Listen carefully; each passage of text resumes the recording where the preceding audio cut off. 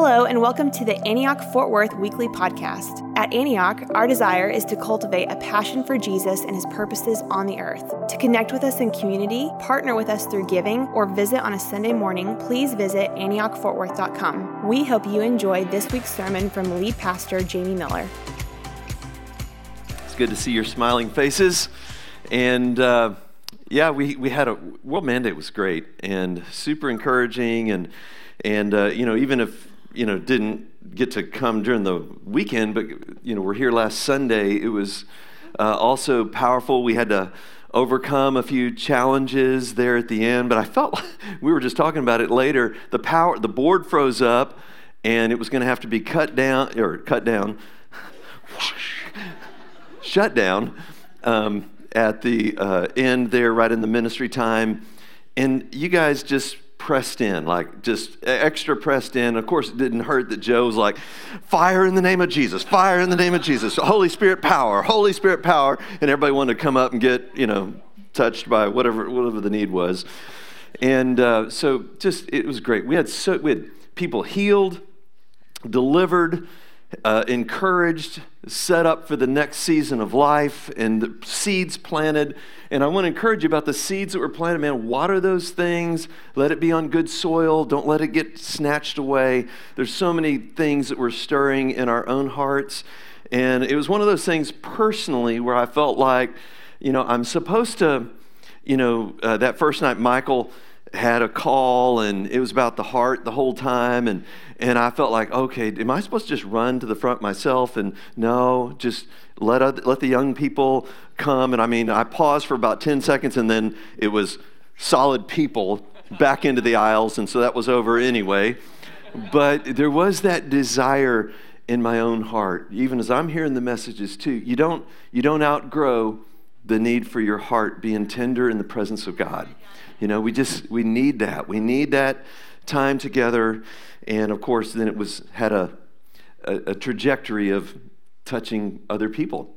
And I do want to just say, there was a few different contexts where we put our arms around each other, and we were prophesying and praying, and the Lord, I had that sense, that vision I've had since we came down here to Fort Worth of Jesus rising up over the city and fire shooting to the nation and to the nations. But I saw it in this room. We were out in the parking lot praying a couple weeks ago, and I saw the Lord, but then it all clicked together when we were walking in unity together. It's when we're walking in unity together that the Lord really does manifest in a big. That's his prayer, that we would live in unity so the world would know. And it's a 20-year picture of, as we're walking in unity, the Lord is rising up, and fire is shooting to the city, to the region, to the nation, and to the nations. So just thank you, staff. Thank you, elders. Thank you, volunteers. Thank you, speakers. Thank you, worship team. Thank you, media and tech folks. Thank you. And any other person that needs to be thanked, I'm trying to say it, but I'm not remembering everything. And tried to catch a lot of it there, though.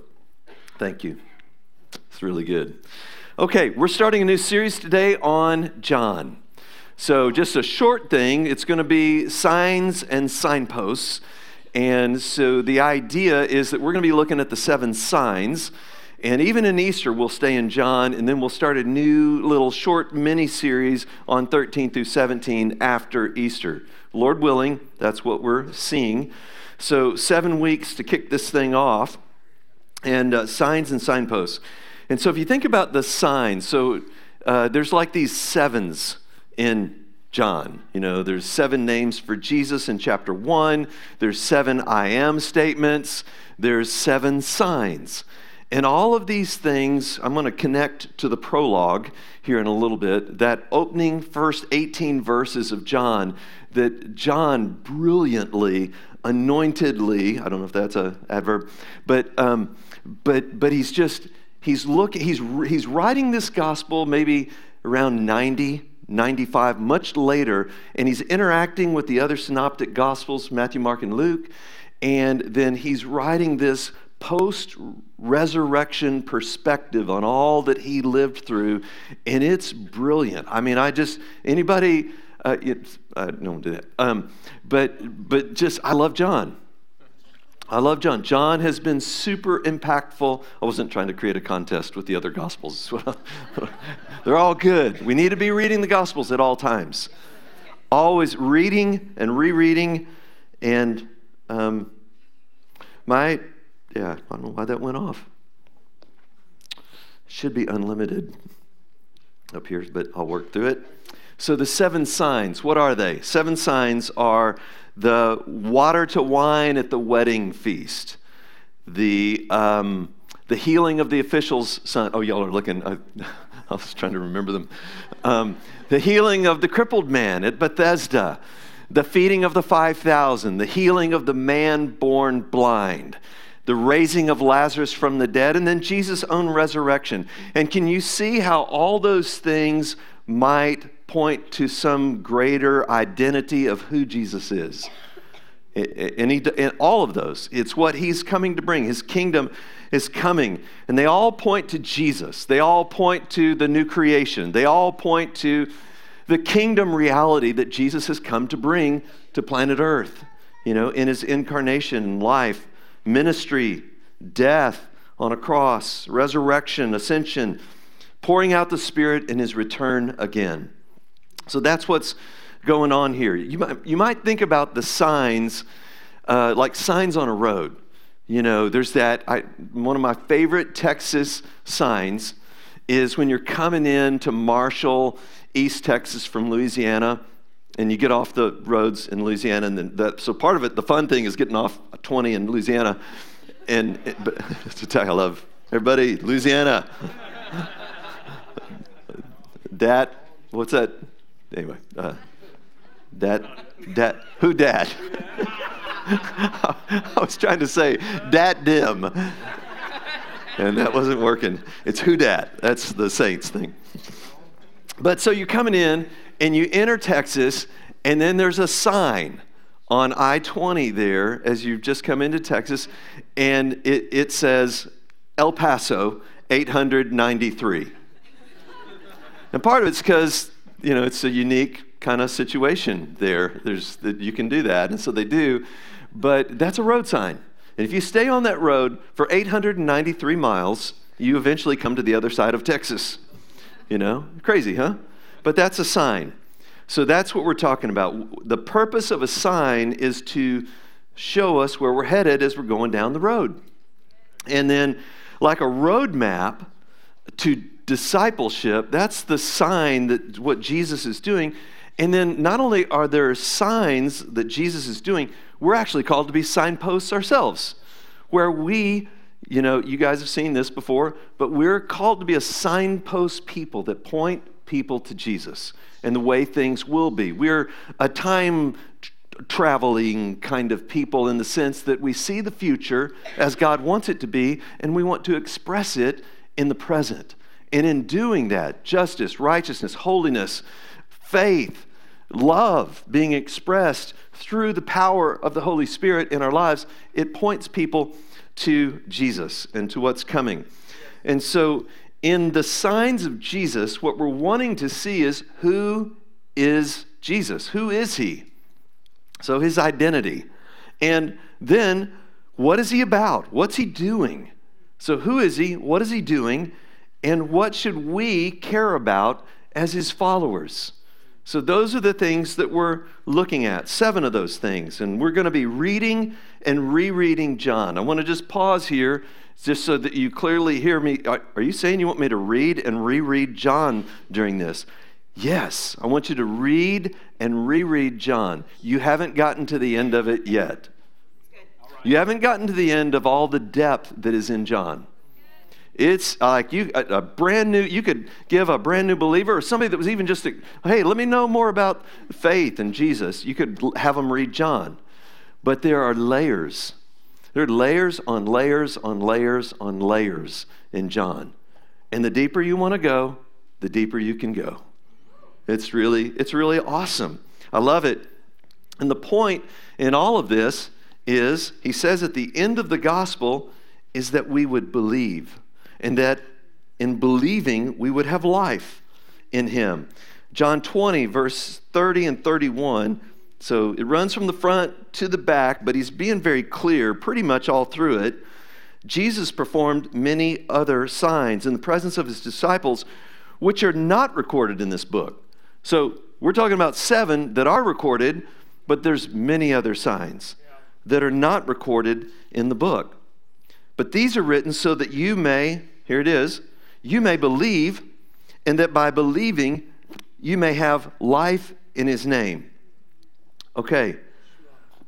I'm gonna, give me a second here. I'm gonna see if I can go to settings and make this thing not go off anymore. 5 minutes isn't long enough, but never is. And basically like an iPad tech guy, we're up and live here, and it's not going to go off on me. Is that one of your fears? You'll have to do some tech thing in front of a bunch of people. Kim, you would love that, wouldn't you? She's pretty techie. So, opening of John. I want to just introduce the prologue here a bit, because what the prologue is doing, those first 18 verses of John, what the prologue is doing is introducing Jesus and his identity, who he is, and his names, and it is a blowaway. I was reading the prologue the other day, and I had to just push away from the desk because I was in tears. I just like, whoa. And I've read it before. I've read it before. But I was reading it with fresh eyes, and it was just beautiful to me, just seeing the Lord high and lifted up, the Word who was with God, turned toward God, face to face from all eternity, and who was God. It's just, it's beautiful. So all of that we're reading in the prologue is going to be unpacked in the 7 signs. So there's a connection between this introduction and the 7 signs. So it really will help you to read. Everything we're doing, go back and forth from the prologue to the next sign, prologue to the next sign, prologue to the next sign. Just a good way of reading it with insight and revelation. Ultimately, the cross and the resurrection. The I ams. Read the I ams from the prologue forward. And the I ams are like, I am the bread of life. I am the gate. I am the good shepherd. I am the way, the truth, and the life. I am the resurrection and the life. And then he'll just randomly throw in, that phrase in Greek is ego eimi, and he'll throw in that phrase, I am, and that is the identification of the one true God. When Moses encounters the burning bush, who do I say that you are? I am that I am. I am that I've always been and that I always will be. I am that I am. So that's Jesus now manifesting in physical form, in a body, embodying the God of Israel. That's what's happening here, and it's beautiful. So the main thing is that God wants us to make a clear connection as we're doing this. Here's the main thing, that God wants us to make a clear connection between Jesus and the glory of God. Jesus and God's glory. Glory is a theme throughout John. Jesus is obviously a theme, and there's a connection that we're looking for even today in this message on glory. So let's look at this first piece here, which is connecting the prologue and the signs. I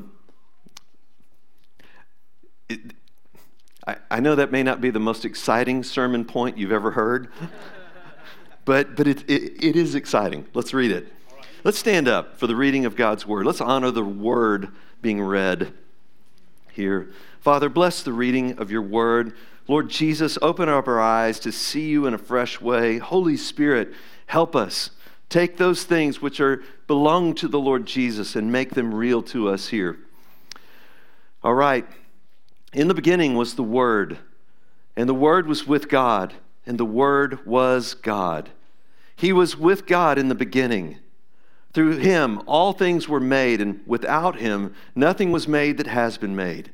In him was life, And that life was the light of all mankind. The light shines in the darkness, and the darkness has not overcome it. There was a man sent from God whose name was John. He came as a witness to testify concerning that light, so that through him all might believe.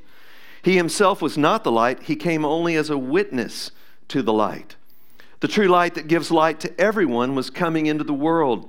He was in the world, and though the world was made through him, the world did not recognize him. And he came to that which was his own, but his own did not receive him. And yet to all who did receive him, to those who believed in his name, he gave the right to become children of God, children born not of natural descent, nor of human decision, or a husband's will, but born of God. The Word became flesh and made his dwelling among us. We have seen his glory, the glory of the one and only Son, who came from the Father, full of grace and truth. John testified concerning him. He cried out, saying, "This is the one I spoke about when I said, 'He who comes after me has surpassed me because he was before me.'" Out of his fullness, we have all received grace in place of grace already given. For the law was given through Moses, grace and truth came through Jesus Christ. No one has ever seen God, but the one and only Son, who is himself God and is in closest relationship with the Father at his heart, in his breast, has made him known. This is the word of God, and we say, thanks be to God. Amen. So, just right off the bat, one thing I want us to get here, and just put your thinking caps on, stay with me on this. But, so John is quoting the most accessible Old Testament version was a Greek version written in the 2nd century BC called the Septuagint. And so it was written in Alexandria by Jews in North Africa there. And this phrase is like directly out of the Septuagint. In the beginning, God created. But check it out. So that's Genesis 1:1 in the Septuagint. NRK, ein. But now he says, holagos. Yes. Yes, he says, instead of God created, he said, was the Word. In the beginning was the Word, God speaking. And the Word was turned toward God. And the Word was God. You know, and it's just like, okay, so he's saying something about what he's going to be unpacking here because he's directly connecting the beginning of John to the beginning of creation. And this is not going to be like a new creation and us being able to see what's going on there. So in the beginning, God created. And here in the beginning was the Word, the spoken word that brought creation into being. He goes on there. He was with God in the beginning, and through him, all things. I just always like reading this because it's like, in case you wonder, like, is there anything outside of the creative scope of Jesus Christ, the Word? No, there's not. Through him, all things were made. And just to be clear, without him, nothing was made that has been made. So just, you know, a lot of times I think we think of God like out there somewhere, and somehow we're existing kind of deistically. God's over there, and we're somehow alive here. Just, we're alive on our own. But there's no life apart from God. There's no living apart from Jesus. He is the one who holds all things together by the word of his power, is the way Hebrews chapter 1 says that. So it's like, okay, wow. You know, part of my darkness is believing that I'm on my own alone, and that my hiding in the bushes actually is effective somehow in with God. But the beauty of this is that Jesus is bigger than what you currently thought. And he always will be. And we will never, there's no time where we're going to go, Jesus, you know, I made too much of you, you know, here on earth. I thought about you too much, and I thought you were too big. We won't get there. And so you can't think about him too much. The more you think about him, the more you're going to realize that he is in an eternal relationship with his Father in the power of the Spirit and shared love and communion in the Spirit. It's Trinitarian to the core, and that's the God that we follow, is Jesus, the Son, who reveals the Father in his love and the shared communion in the Holy Spirit. It's beautiful. And so God created the Word, and so the part of the signs is going to be revealing creation and God's creative power, God's life, God's light. Jesus, I'll just run through these, but who is Jesus? He's the Word. He's God. He's the life. He's the Creator. He's the light of the world that shines in the darkness, and the darkness cannot overcome it. He is the Word made flesh, the incarnation. That's all right there. He's God, the everlasting one, becomes created and stepping into the flesh in order to do and fix and be all the things that we need God to actually do and fix and be for us, to bring us out of the darkness, out of the shadows, out of the hiding, out of the bondages, out of the lostness, and bring us into life. And he deals with us with our flesh. He takes it on. He became what we are so that we can become what he is without losing distinction between the Creator and the created. So there's a distinction there. That is, just because we're brought into his family doesn't mean we become God. We don't, but we are in the family of God. We share his life. And that's what the incarnation is so wonderfully beautiful. I'll just say this. I think I've spent more time in the last 5 or 10 years, the last window, thinking about the incarnation than in my prior years of life and living. And I love it. And I wish somebody would have told me the good news. You know, it's nobody's fault, but I want to share this with you so that you see how wonderful it is that God, though he was rich, yet for your sakes became poor so that you might share in his wealth, the wealth of heaven, stepping out of that and into flesh, into a baby's body. God and humanity brought together, God in the creation and humanity brought together in the person of Jesus Christ.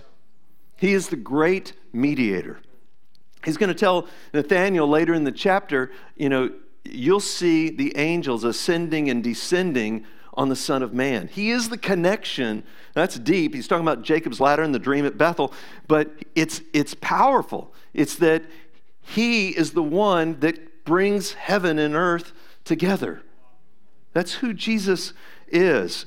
And, something like The Chosen, I haven't seen all of season 3. I finally had somebody get me in a headlock and get me to watch it.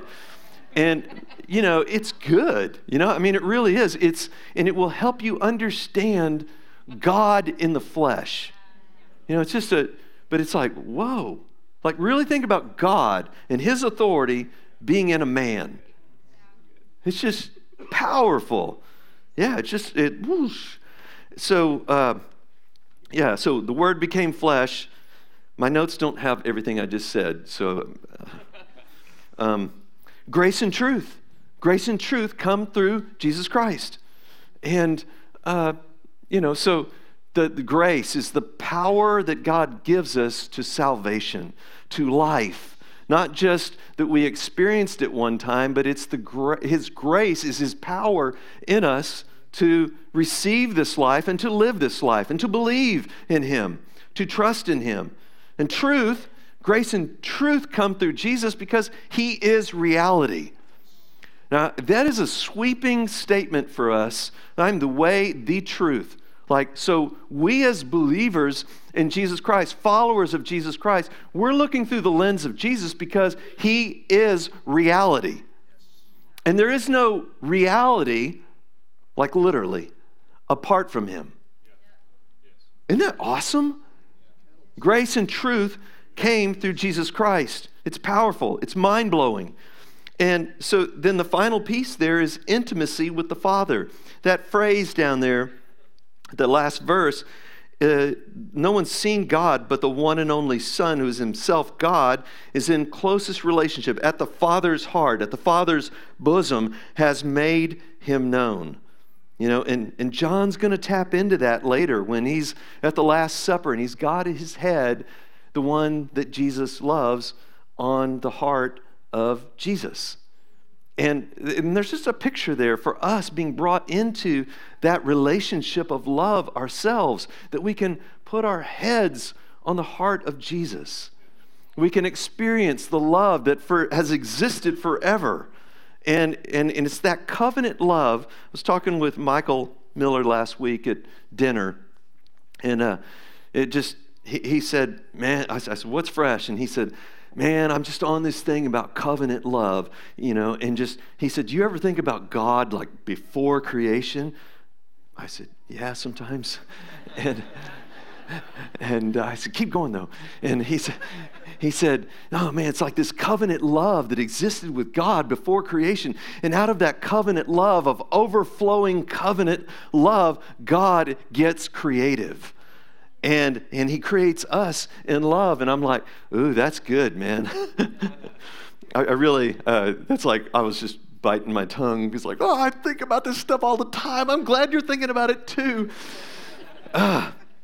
But that's what we want to unpack in John.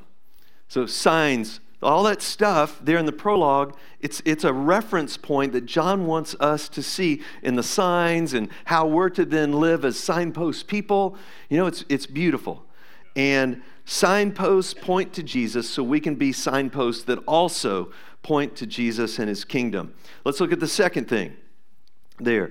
And that is, I'm just calling it abundant life in the glory of God. Well, I thought it was a wedding feast and there was a lot of wine. It is that, but I'm just calling the point abundant life in the glory of God, because you'll see why here. Let's read it. You don't have to stand up this time. But John chapter 2, verses 1 to 12. On the third day, a wedding took place at Cana in Galilee. Jesus' mother was there, and Jesus and his disciples had also been invited to the wedding. When the wine was gone, Jesus' mother said to him, "They have no more wine." "Woman, why do you involve me?" Jesus replied, "My hour has not yet come." His mother said to the servants, "Do whatever he tells you." Nearby stood 6 stone water jars, the kind used by Jews for ceremonial cleansing, each holding 20 to 30 gallons. And Jesus said to the servants, "Fill the jars with water." So they filled them to the brim. Then he told them, "Now draw some out and take it to the master of the banquet." They did so, and the master of the banquet tasted the water that had been turned into wine. He did not realize where it had come from, though the servants who had drawn the water knew. Then he called the bridegroom aside and said, "Everyone brings out the choice wine first, and then the cheaper wine after the guests have had too much to drink, but you have saved the best till now." What Jesus did here in Cana of Galilee was the first of the signs through which he revealed his glory, and his disciples believed in him. He revealed his glory, and his disciples believed in him. After this, he went down to Capernaum with his mother and brothers and his disciples, and they stayed there for a few days. So again, this is the word of God, and we say, thanks be to God.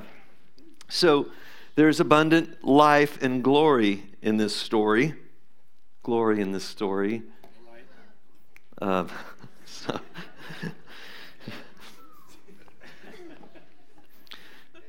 Makes you want a porry. I don't know, man. I'm just sorry. It's a thing we did in our family on car trips.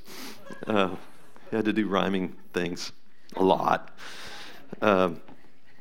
So weddings. I think weddings are like cross-cultural.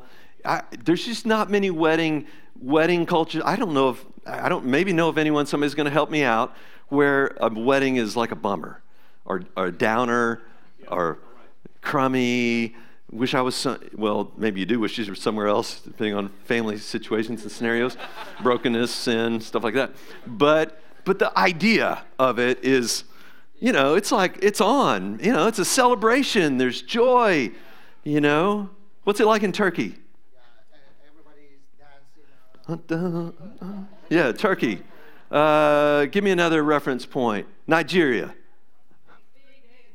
Big dancing. 3 days. 3 days. Yes. I think this was probably a multiple day thing too. My point here is weddings are a celebration of life. Like we just talked about, there's covenant love that's happening, and out of that covenant love comes creative life and a family and descendants, and those kinds of things happen. So this first sign to me is so on the ground.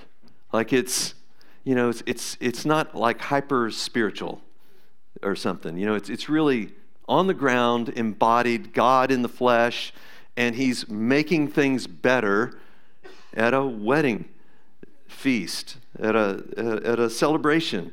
So it's not dualistic, spiritual, good, embodied people having a party, bad. Make sense?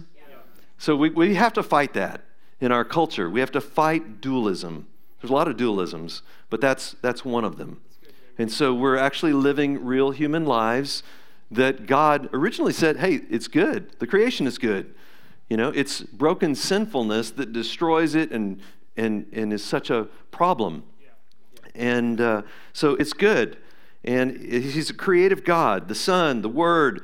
And he's saving a young couple from social humiliation. If you just think about that part for a second, how humiliating that would be. And his mother's coming. She's going, look, this is not good.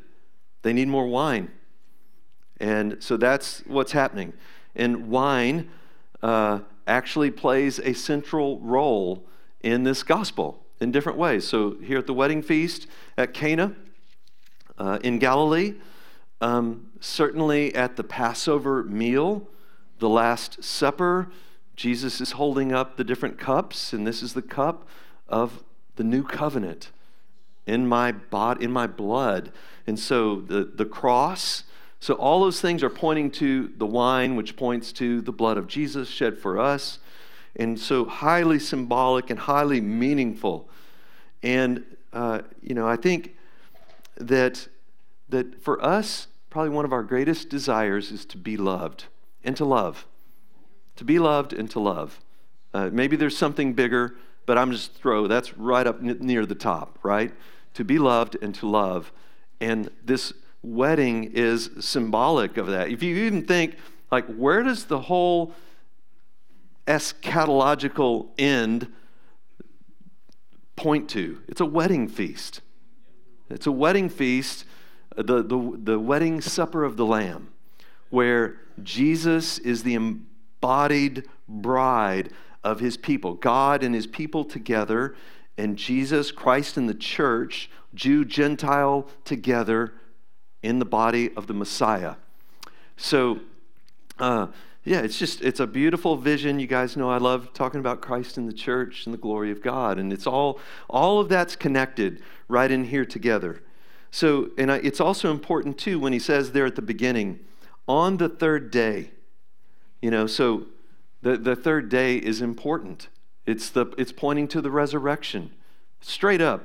It's pointing to things being redeemed, made right, forgiveness, the celebration of new life, of new creation on the third day. And then when he says to his mom, my hour has not yet come. So hour is something that John's going to pick up again. The hour when he's lifted up, he will draw all men to himself. That's the hour. That's the hour. And it's not arrived, but he's starting to unpack it here.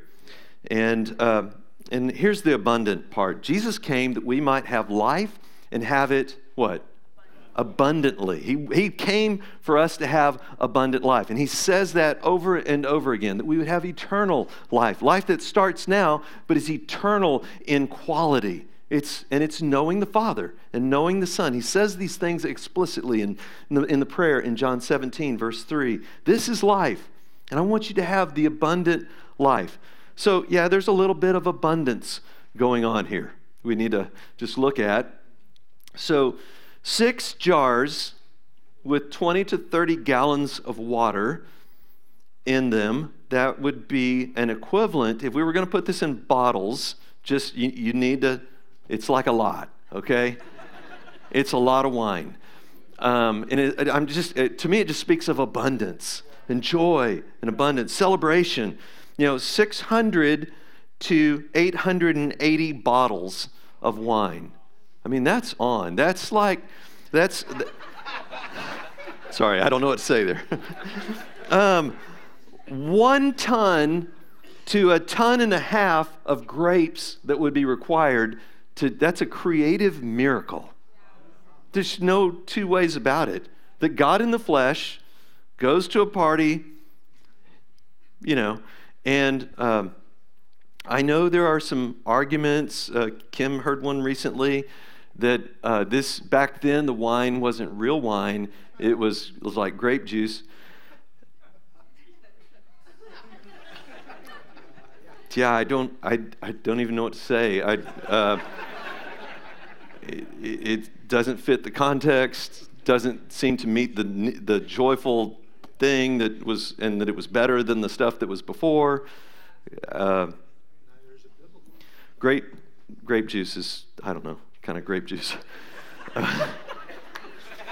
So I'm moving on. But he is the life. He is the life. He's holding all things together by the word of his power. Through him, all things were made. Without him, nothing was made that has been made. So in the beginning, God created. In the beginning was the Word. And now this sign is pointing to this Creator, God, the Word in the flesh, and he's creating. An incredible story. It involves people. I love the part that it involves people. It's not just Jesus isolated, but his mother says, hey, do whatever he tells you. And it's that actual involvement of us as people that is beautiful. I mean, it really is. That God is doing stuff, but he's working through people. He's pulling us in. I think about those guys, whoever filled the water jars up and scooped the thing and took it to the master of the banquet.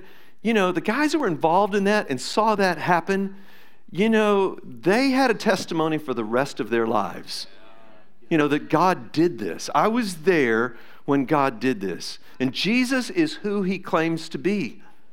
And you can't make that not real. Now, not everybody believes signs. They saw Lazarus raised from the dead, and then they decided it's time to kill Jesus. That's when it in earnest began. He can't be and us keep our place here.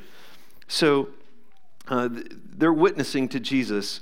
And the master of the banquet bears witness to Jesus as well. You've saved the best till now. And that first sign reveals his glory. And that's where I'm going on this. It reveals his glory, verse 11. And then his disciples believed in him. So early on, you've got the disciples doing what we want to be doing. See the glory of Jesus and believe in him. Yeah, so there's so many ways to see the glory of Jesus. And all these things and many more and all the stories that you have that nobody can take away from you about your experience of the life-giving one. The Word, the light, the life. The Word became flesh. The crucified Savior, the resurrected Savior, the Lord, the ascended one who rules and has authority over heaven and earth. All things, all people. That is what is our destiny, is to believe. And so that's the point of this sermon, is that we would connect his glory and believing. In Jesus and his glory and us believing and following. And so what should we care about? Just practically here as I'm ending. What should we care about? We should be looking to Jesus, who he is, what he's done, what he's doing, what he will do, meditating on the prologue and thinking and getting insight into Jesus. We should read and reread knowing that we haven't gotten there and there's going to be more. I mean, if you'll just take the challenge on right now, you will be changed. What you really want is to be changed into the image of Jesus, and you will be changed as you read and reread this in the power of the Holy Spirit, in the context of community, so that we're not getting just off in wacky land. But just God leads us. He's led his church this whole time, all these 2,000 years, and he's going to lead us through this time as well. So we should be looking to Jesus. We should be looking for what Jesus is doing in the moment. And just saying, Lord Jesus, how do I join you? That's one of our words for the year is listen. Surrender. First love. We sang about it today. These are the words for us as a local church here. Unity of the Spirit. And so we're saying, Jesus, where are you working? How can I join you? Where are you filling up the water jars? How can I take the cup to somebody else? How can I join what you're doing? And that's really how we experience God. And everybody, listening to Jesus is not for the elite. You know, his sheep know his voice. This is for everybody. You just ask him right now, Jesus, are you real? He's not far away.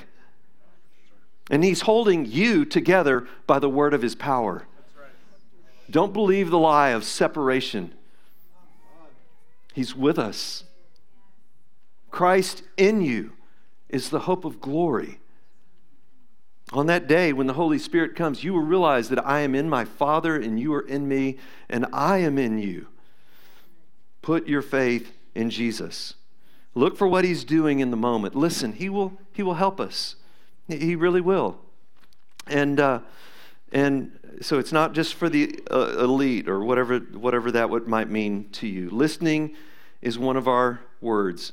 The third thing there, we should be looking to Jesus, looking for what Jesus is doing in the moment, looking for his glory and believing. We should be looking for his glory and believing. So, Lord, we want to see you. We want to know you. We want to believe and keep on believing. And that's the way the verb works so often in the New Testament in Greek. It's not just believe once in the past when you were 12 or 15, 20. It's believe and keep on believing. Trust, keep on trusting. Walk with him and keep on walking. And we need each other. We need the encouragement of the Lord to do that. I do. I need you. We're not in this alone. We need each other, right? This band of brothers and sisters, this community, we need each other to do that. And then finally, we should be pointing as a signpost. We should be pointing to Jesus for others with our lives. Just creative, listening, wonderful. Some will be dramatic, some will be very hidden. And that's okay. It's okay. We're not trying to put on a show, but we do want our lives to point to the righteousness of God, the justice of God, the peace of God, the love of God, the hope of God, and all that he brings to us through Jesus. Amen? Okay, y'all stand up. Worship team, come on up. I'm excited. What are you going to do, Lord, in these next few weeks, these next 7 weeks here? What are you going to do? So, ministry team, come up as well. And here's what we want to do. In this series, we want to see Jesus in a fresh way. And hopefully we're starting to do that this morning. We want to believe in him. We want to follow him. And so if you need to get prayer about stepping into that, or maybe it's new, or maybe you're kind of coming back to the Lord after a season of maybe being away in some way, but he loves you and he's for you. He wants to know you and us to know him intimately, just like he knows the Father. And he prays that specifically. Father, I want them to know this love that you have for me, that you've had for me since the beginning and before creation. Okay, another thing we want to get prayer for then is, that may be you, or it might be just breaking off hindrances. Just what's hindering you from walking deeper, from believing more, from trusting in Him, from following Him?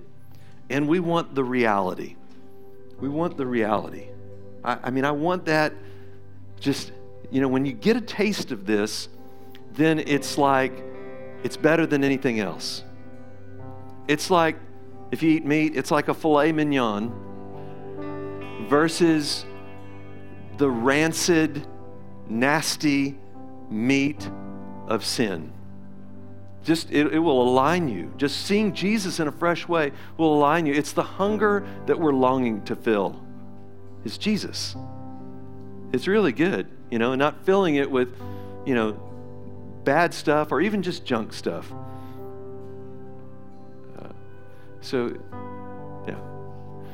Lord, just help us here as we respond. Lord, I just pray for a fresh wave of yes in our hearts.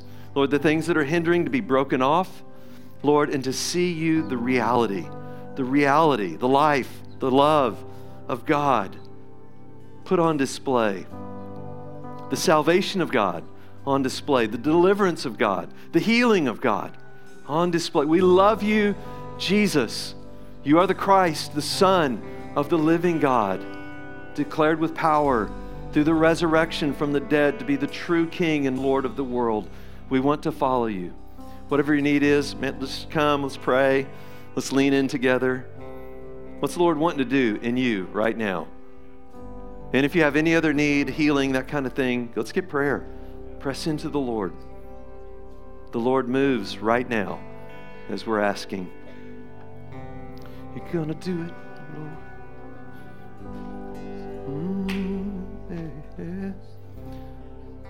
Love you, Jesus.